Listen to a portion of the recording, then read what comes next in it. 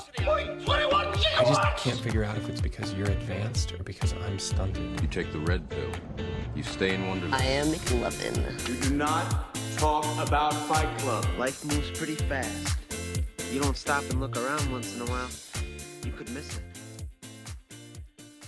Hello everybody and welcome to another episode of the Glacé Film Club podcast. Yes, here we are. We've had a little bit of a summer break, but I'm sure we all need a bit of sunshine on our backs. We've had a bit. I hope you've had a nice summer as well, but here we are back for some more film reviews, and have we got some for you? We're going to be diving into some new films, old films as always, and the constant that's always here, it's not just me, it is my good friend, film lover, and now cosmopolitan gentleman, it's Callum. Callum, hello, welcome. You've got a lot to report on. You've had a lot of life over summer. How has it been? Yeah, good. I am now, as Stuart Lee would say, part of the metropolitan liberal elite. Absolutely. I have joined the liberal elite. I have moved to the big smoke. I have made the journey south. I survived. I am here. I am well. I live. You are now in the cultural centre of the country to really help kick the Glacé Film Club up into those higher echelons of society, and I'm grateful for you sacrificing yourself for that. Well, that's why I've come here. Just all for the podcast, purely for the podcast. That's your dedication to it, and you know this is why everyone in the Glacé Film Club loves you for it. Thank you for dedicating yourself so wholeheartedly. Well, it's how I roll, really. It's I'm a dedicated man, Marcus. You are. But I've had a very, very exciting summer. I travelled around the deep south of the US, as everyone who's ever known me. I have told everyone that I've done this. Keep spreading it. Keep spreading the news. I feel like it's become part of my identity now. Oh, I did a road trip over the summer. Now moved to London. I'm just practicing the conversation that I'm going to have with everybody that I meet. Yeah, I did a road trip over the summer. Talk about it on the podcast. I just moved to London now. So I'm practicing all the stereotypes, all the caricatures. I am rehearsing them all. But great summer. How was yours? You went away as well. Yeah, I've had a little bit of time in the sun. I was in the south of France. A little Lovely. bit. I think it was a bit calmer than your experience of dashing around America, but it felt nice to, as I say, get a bit of sun, relax, take a step back. Had a lot of good swimming pool, looking over the mountains time, nice walks into villages, soaking in the culture, chin wagging, eating, drinking, and then a little few days in Nice at the end to soak all that in. So it was brilliant. Loved it. Reignited my love of France, and I'll definitely be going back there for some more of the French life once again soon. Sounds very nice. Yeah, I think we've brought a nice mix of experiences with us over summer. I feel refreshed after the break, but of course, every day I was thinking about film whilst I was there. It's always on the mind, Callum, and here we are diving back in to chat about some films. The joke went. I made a joke about Nice and Nice then, and it's just it didn't register. I think I've probably heard it too many times whilst I was there that it's now all blurred into one. But I appreciate your attempts at comedy. We do need to bring to the podcast. I gave it a good go, but that fell flat on its arse, didn't it? I do apologise. I'll edit a laughter track in afterwards. Yeah. yeah. Just edit like people cheering and fanfare playing at the joke. I don't want the listeners thinking that your comedic efforts are falling flat, so we'll make sure that is addressed. And if you are listening, please can you send Callum some encouragement for his comedic efforts? That would be muchly appreciated. But that's enough of the chit chat, Callum. We've got another film to review. We had our 50th review last time. We poured our hearts into that. But now we're back to business, getting stuck in to films, giving our opinion, good or bad. And we've gone a recent release here, watched in the cinema. I always enjoy it when we get to go to the cinema.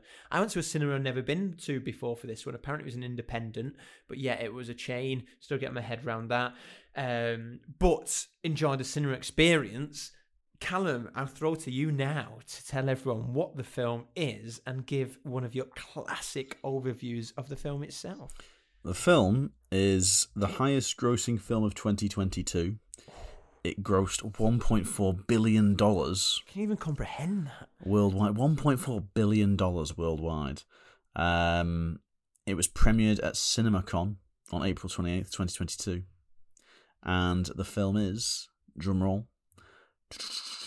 Top Gun Maverick. Top Gun Maverick. 2022 American action film directed by Joseph Kosinski. Obviously, for those action fans out there, it's the sequel to the 1986 film Top Gun of the same name, just not Maverick, Top Gun. 30 years after graduating from the Top Gun Academy, it's elite fighter school, Pete Maverick Mitchell is asked to return, basically. And he's asked to return to train these new pilots up to go on this super dangerous mission to try and destroy these missile SAM sites, which are definitely not in Russia or China. It's never really unmentioned, nondescript. It's unmentioned. Of the world. Yeah, it's unmentioned, nondescript. But when they're flying around, even though it's filmed in Maryland and California, it looks like it's in the Ural Mountains. It's all very, very suspect. So basically, he has to train up these elite fighter pilots to perform this incredibly dangerous mission. Basically, it's this unsanctioned uranium plant in an unspecified enemy nation, and it sits in a canyon, and it's defended by these air missiles that can quite easily kill any American fighter jet ever made. So Maverick has to train up these budding, cocky fighter pilots to try and accomplish this really dangerous mission.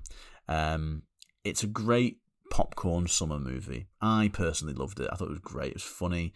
The soundtrack's great.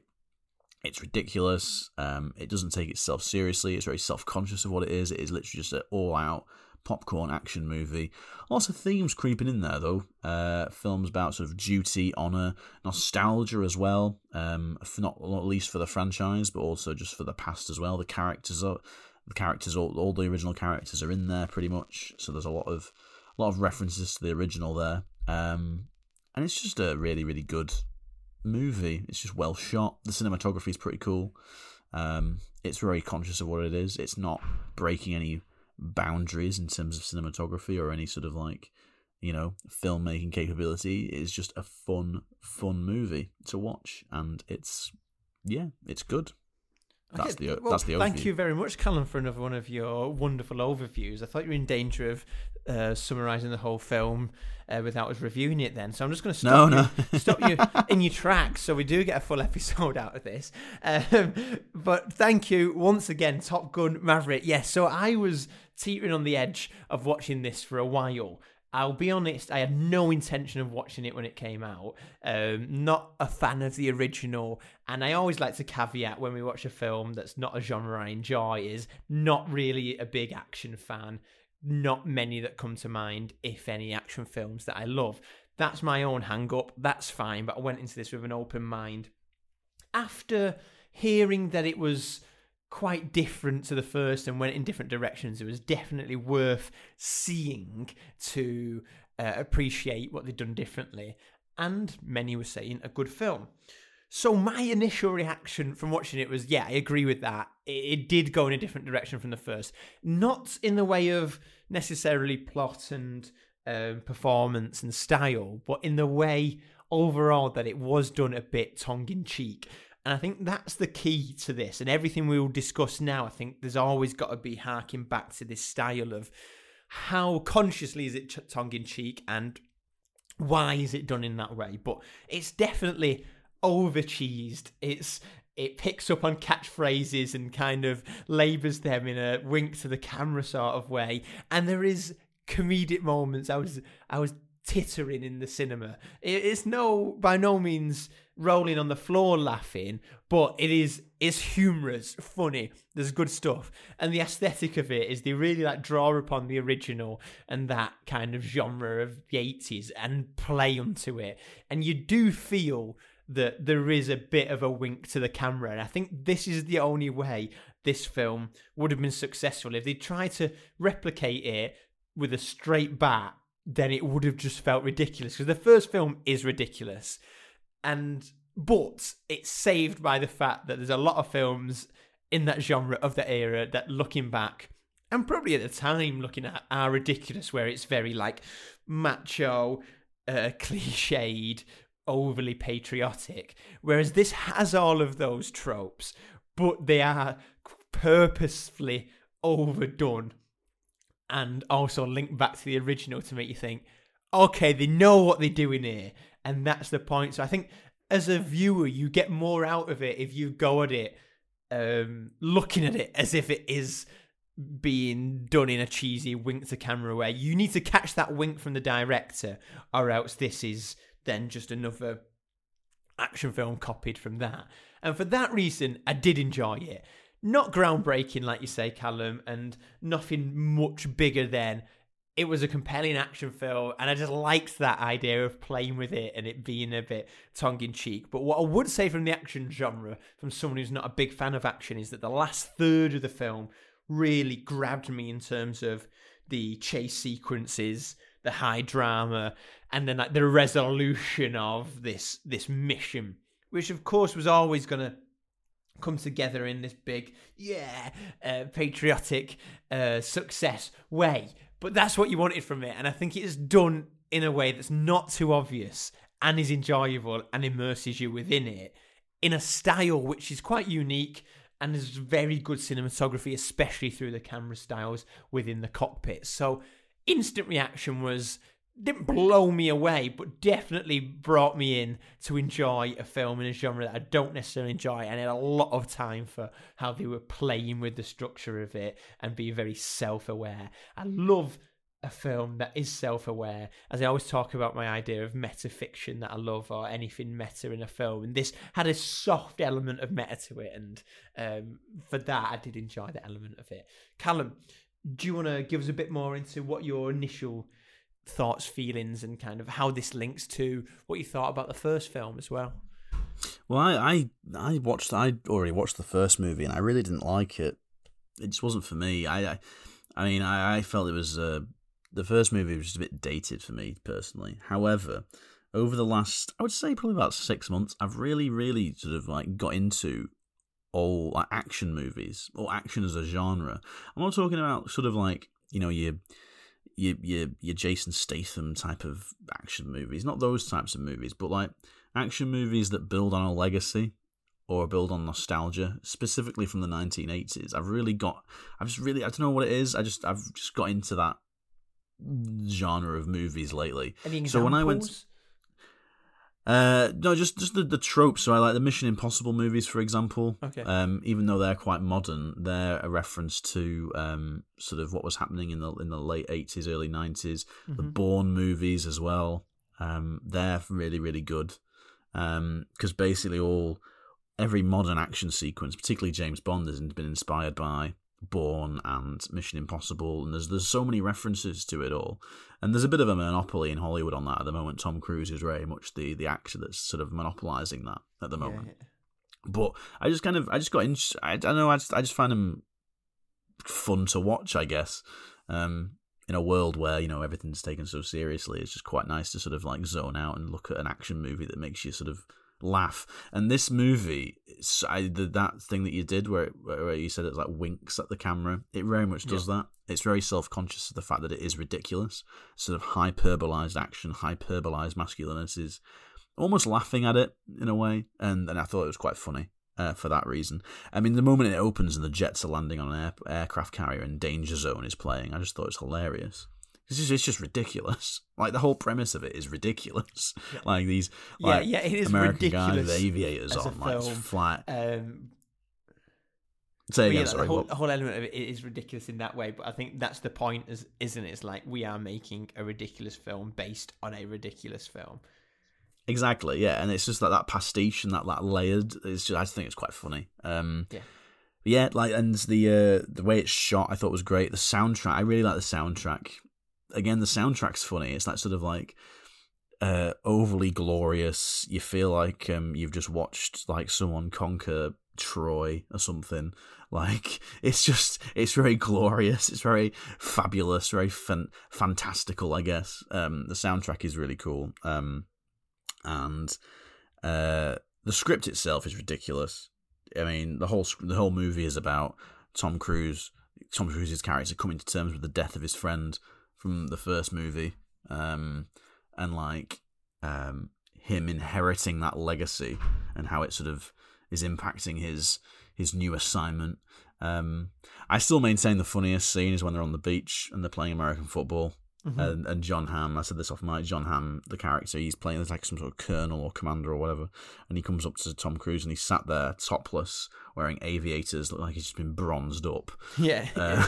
Specifically for that scene, and he's like, John Hamm is like, you're supposed to be training for this super dangerous mission that you're going on, and Tom Cruise goes, oh, you asked me to build a team, so I'm building a team, and it's like the camera pans these topless guys, all bronzed up, sweaty, rolling around on the sand, playing American football as the sun's going down, like drenched in the Californian sun. I just thought it was hilarious because it's just so ridiculous. Like it's but the script does take liberties, doesn't it, in that sense, and that's the point. And I think I am totally in line with what you're saying. The word ridiculous is what sums it up, but it's purposefully ridiculous because the liberty of that is that that scene basically goes from, you've got a disjointed team and suddenly he's playing American football with them and they're all high-fiving and lifting each other. Like, there's no real like progression of that. It's just kind of all of a sudden they're all a team and it's like, oh yeah, we're going to do that so we can put this line in and then bang, this moves us on. And that's the point, is that it is like, looking back, it's kind of a comment on that genre from the past, and the original Top Gun is like, those films would take those liberties but playing it straight, like, we are seriously making this film. Whereas when you watch it, you're like, that is ridiculous. So we are now purposefully going to make it ridiculous in the knowledge that this is ridiculous. And that's why I respect the film a lot, because of that self-awareness and ability to go, look, we are going to do that. We're going to make it good still. That's the key. It's still got to be good, because if it was naff and they were doing that, then it wouldn't be enjoyable. But because the rest of it is executed so well, that's what makes that ridiculousness work in the style it does. I just want to pick up on nostalgia, what you're saying then about you enjoying watching other styles of action series and how nostalgia is quite a big thing in all of them. And I think very much so in Top Gun Maverick, there's two layers of nostalgia there. There's the nostalgia in the plot. So as you said, Maverick's whole issue throughout it is trying to come to terms with the death of Goose in the first one, and then his son being under his training, and his son basically not liking him because he, as he says, pulled his papers, so it delayed his training for 4 years because his mum asked him to do it, so then he wouldn't get in a plane because he didn't want him to die as well. So there's this whole tension building up there, but there's nostalgia built within the plot of them looking back at that basically plot and that time that's shown in the first one. But there's the wider nostalgia of Top Gun Maverick to Top Gun, which is obviously always inherent with any film that is a sequel that has been made so long after. But there's something, I think, beautiful about how they play with that, is because there are a lot of callbacks, as you'd imagine. I mean, every film that is been remade like that does have a callback, but some do it quite badly and on the nose, whereas even though some elements of this are on the nose, that fits into this whole structure they've built of the tongue-in-cheek nature of it. So it's quite cleverly done. So the obvious nature of like the bar that they're in, and the woman that he falls in love with, and the people that he knows, and his former colleague who then becomes his superior but has got cancer and then dies in it, and that emotion. There's the nostalgia all the way through, but there's nostalgia that's built for the viewer because you are linking that, and I think it quite cleverly uses nostalgia as a real thrust for the plot that works, but also as something that the viewer and the fan can enjoy in that element. So there's two layers to it, and I think that is quite effectively used within it. What would you say nostalgia as a kind of wider tool is? Well, how is it important? How is it utilized in not just Top Gun, but in films like this in general? Well, the thing is, it's like, I mean, the way Hollywood operates now is that basically movies only get made for sort of major cinema releases like this if there's a franchise behind it. Yeah. Because that it makes sort of business sense to do that. If there's a movie being made, it's like, well, you know, where's the sort of financial investment for it? It has to be more because you have to make more money. It's very money-centric, money-driven, and I mean, there's no way this movie was ever not going to get made. I mean, Tom Cruise is basically one of the highest. I think he's the highest paid actor in Hollywood right now, and it's the film is built on a legacy that people enjoyed. The first film is like kind of like a bit of a cult classic, I guess. Is it even a cult classic though? I don't think it is just a classic action movie. And legacy, I think, plays more to. I think it says more about the state of Hollywood cinema. I think on a sort of broader political, cultural sense, in the sense that like it was never not gonna do well because it's got a lot of money behind it. It's built on a legacy. It's built on a pretty safe sort of choreographed kind of film regime, I guess. It's very, you know, you have a section of the movie that talks about the past. People love the past. They love romanticizing the past. And then the issue, it moves quite quickly. It's very truncated. You know exactly what's going to happen. You know that Tom Cruise isn't going to fail. There's no jeopardy involved. So you already know at the start of the movie that he's going to be successful. The excitement comes as to how he's going to do that, basically. And that's the legacy of most action movies in Hollywood, which is why I've got into those action movies recently, just because I kind of like the fact that there isn't that much jeopardy really in them. There's like they're very conscious of what they're doing, and legacy plays a huge role in terms of making money for Hollywood. So there's that aspect of it. But I also just think nostalgia and legacy is just nice to look. It's just nice to look at. It's nice to watch. Yeah, it's nice to experience. It's comforting, isn't it? Exactly. Like you go into that movie knowing what you're gonna get, and some people might say that's artistically dead.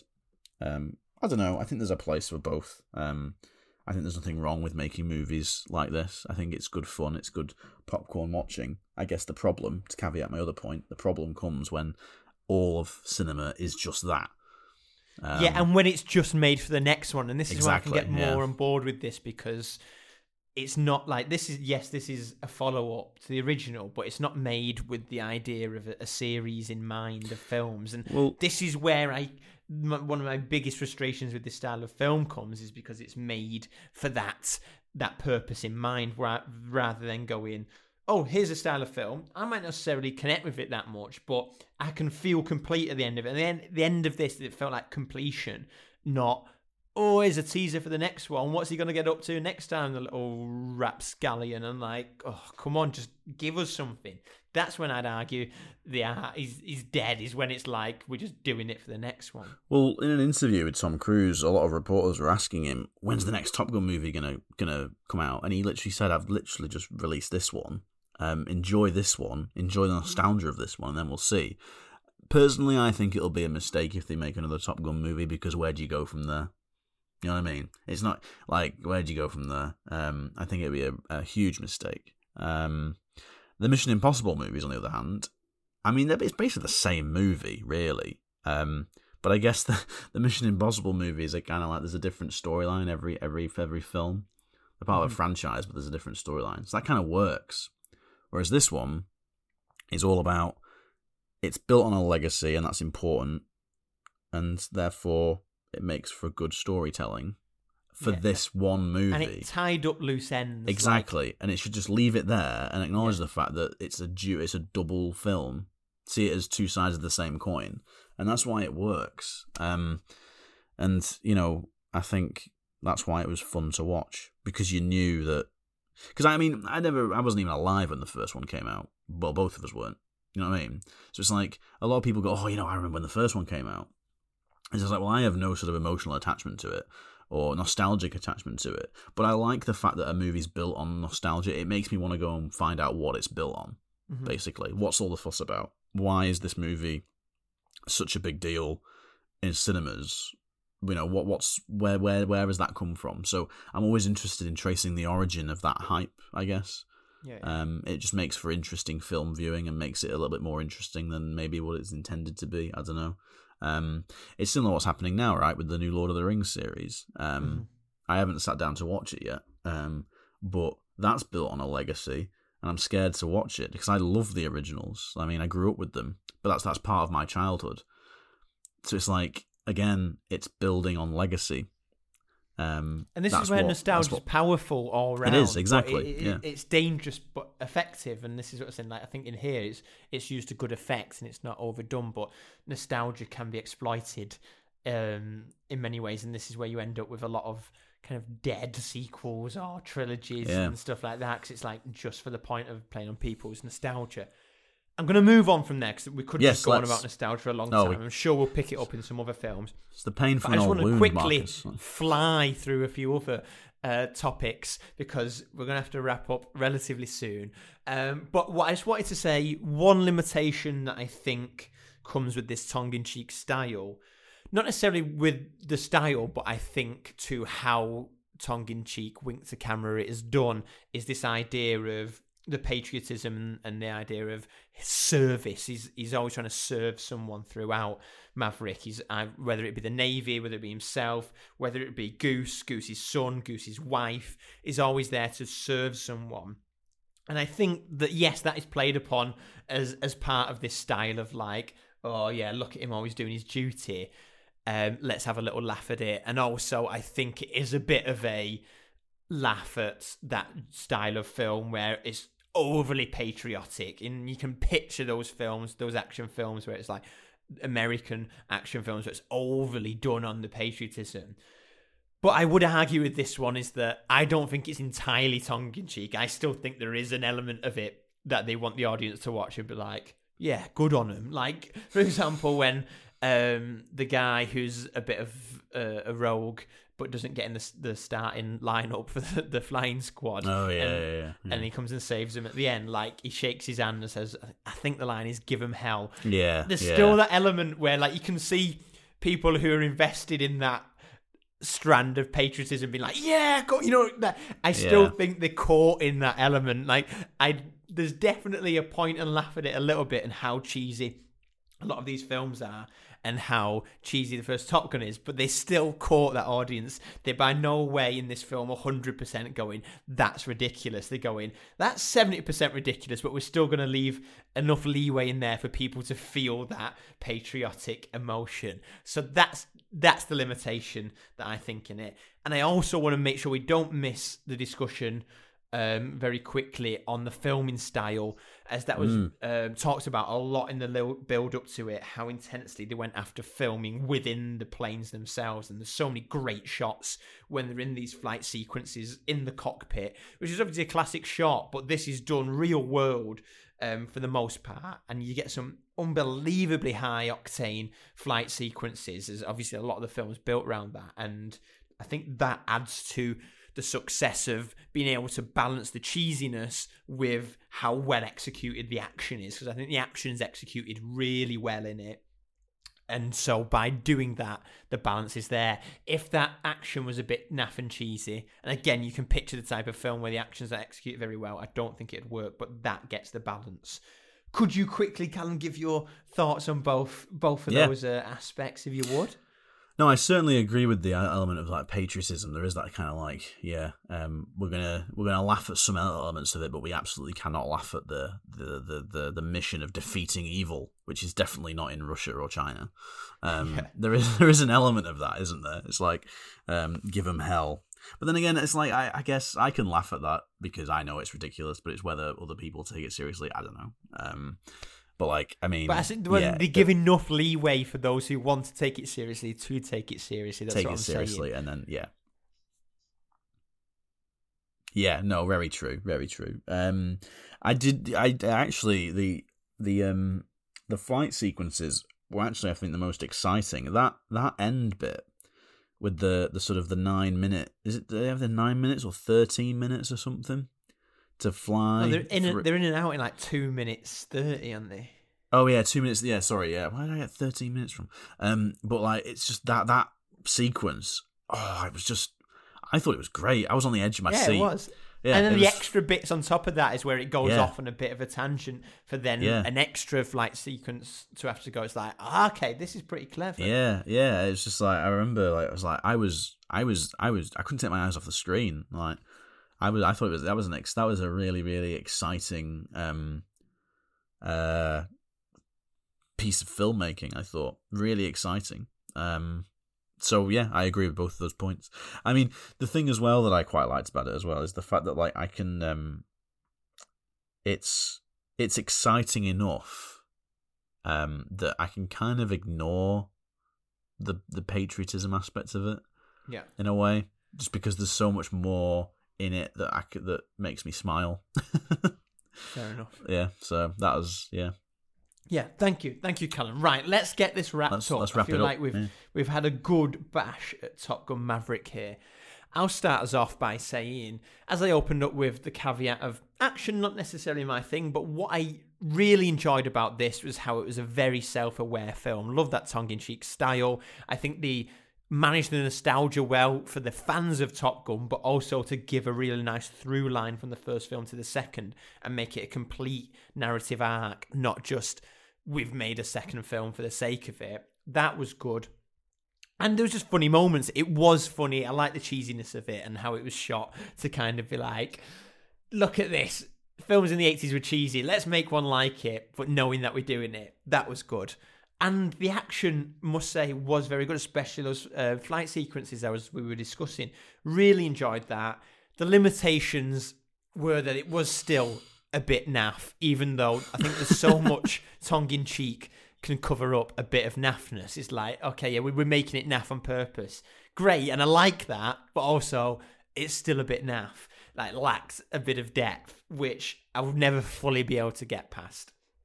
That's my frustration there. And as much as I enjoyed it, I was compelled by parts, but at the opening, I feel like a lot of it was just for fans of the first, and I'm not a fan of the first, so didn't get as much from that. But all round, good. And from the moment where I heard about this coming out, not been excited, I'm a lot more excited by it now after seeing it. So I'm going to give it a good 8 out of 10.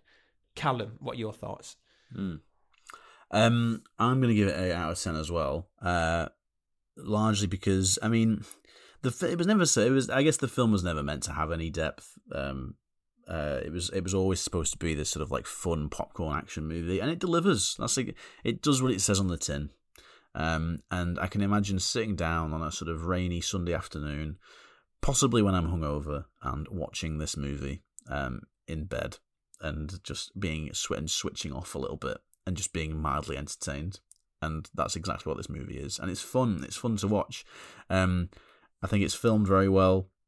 I think there's elements of in there that make me laugh. And it's just you know that someone's going to be successful. I guess it's just quite a nice movie to watch. There's no jeopardy there. I guess, which is good. There's nothing more to say really, other than the fact that the soundtrack. So I quite like the soundtrack. Yes, which was iconic in the first, so it's good that they've maintained such a... So like sort of 1980s kind of camp soundtrack. I quite like it. Yeah. And I really want to go and play that style of American football now that they play on the beach. Oh, yeah, where they're both playing offense. Yeah. It was cheesy, but it was a clever little analogy that they don't about both playing offense and defense at the same time. It's like, okay, yeah, like that. I'd say best scene. That is the best scene in the whole movie. And I want to go in that bar so much. Like that looks like quintessentially. And play great balls of fire on the piano. And I'm sure you could attest more from your American trip, but that's what I imagine American bar to be like. And I want to go in it. Oh, so yeah. let's make that a thing. Let's try and find that bar. It's probably in California somewhere. Yeah. Done. Sorted. Handshake on that. Yeah. But yeah, 8 out of 10. All good. I mean, Fantastic. it's not pushing any boundaries, but, it does what it says on the tin, and I quite like it for that reason. So. Thank you very much, Callum. Well, there we have it. We're back. We've had our summer break, and we've dived straight in with a new release, Top Gun Maverick. We got to go back to the cinema, give that a watch, and that's what we thought of that. But that's not the end. We are back on a roll now. We'll be giving you more regular updates. And we teased it last time. There's a few other little projects in the works. So let's just say there might be a few more interviews and other explorations of our wider interests coming beyond just these reviews.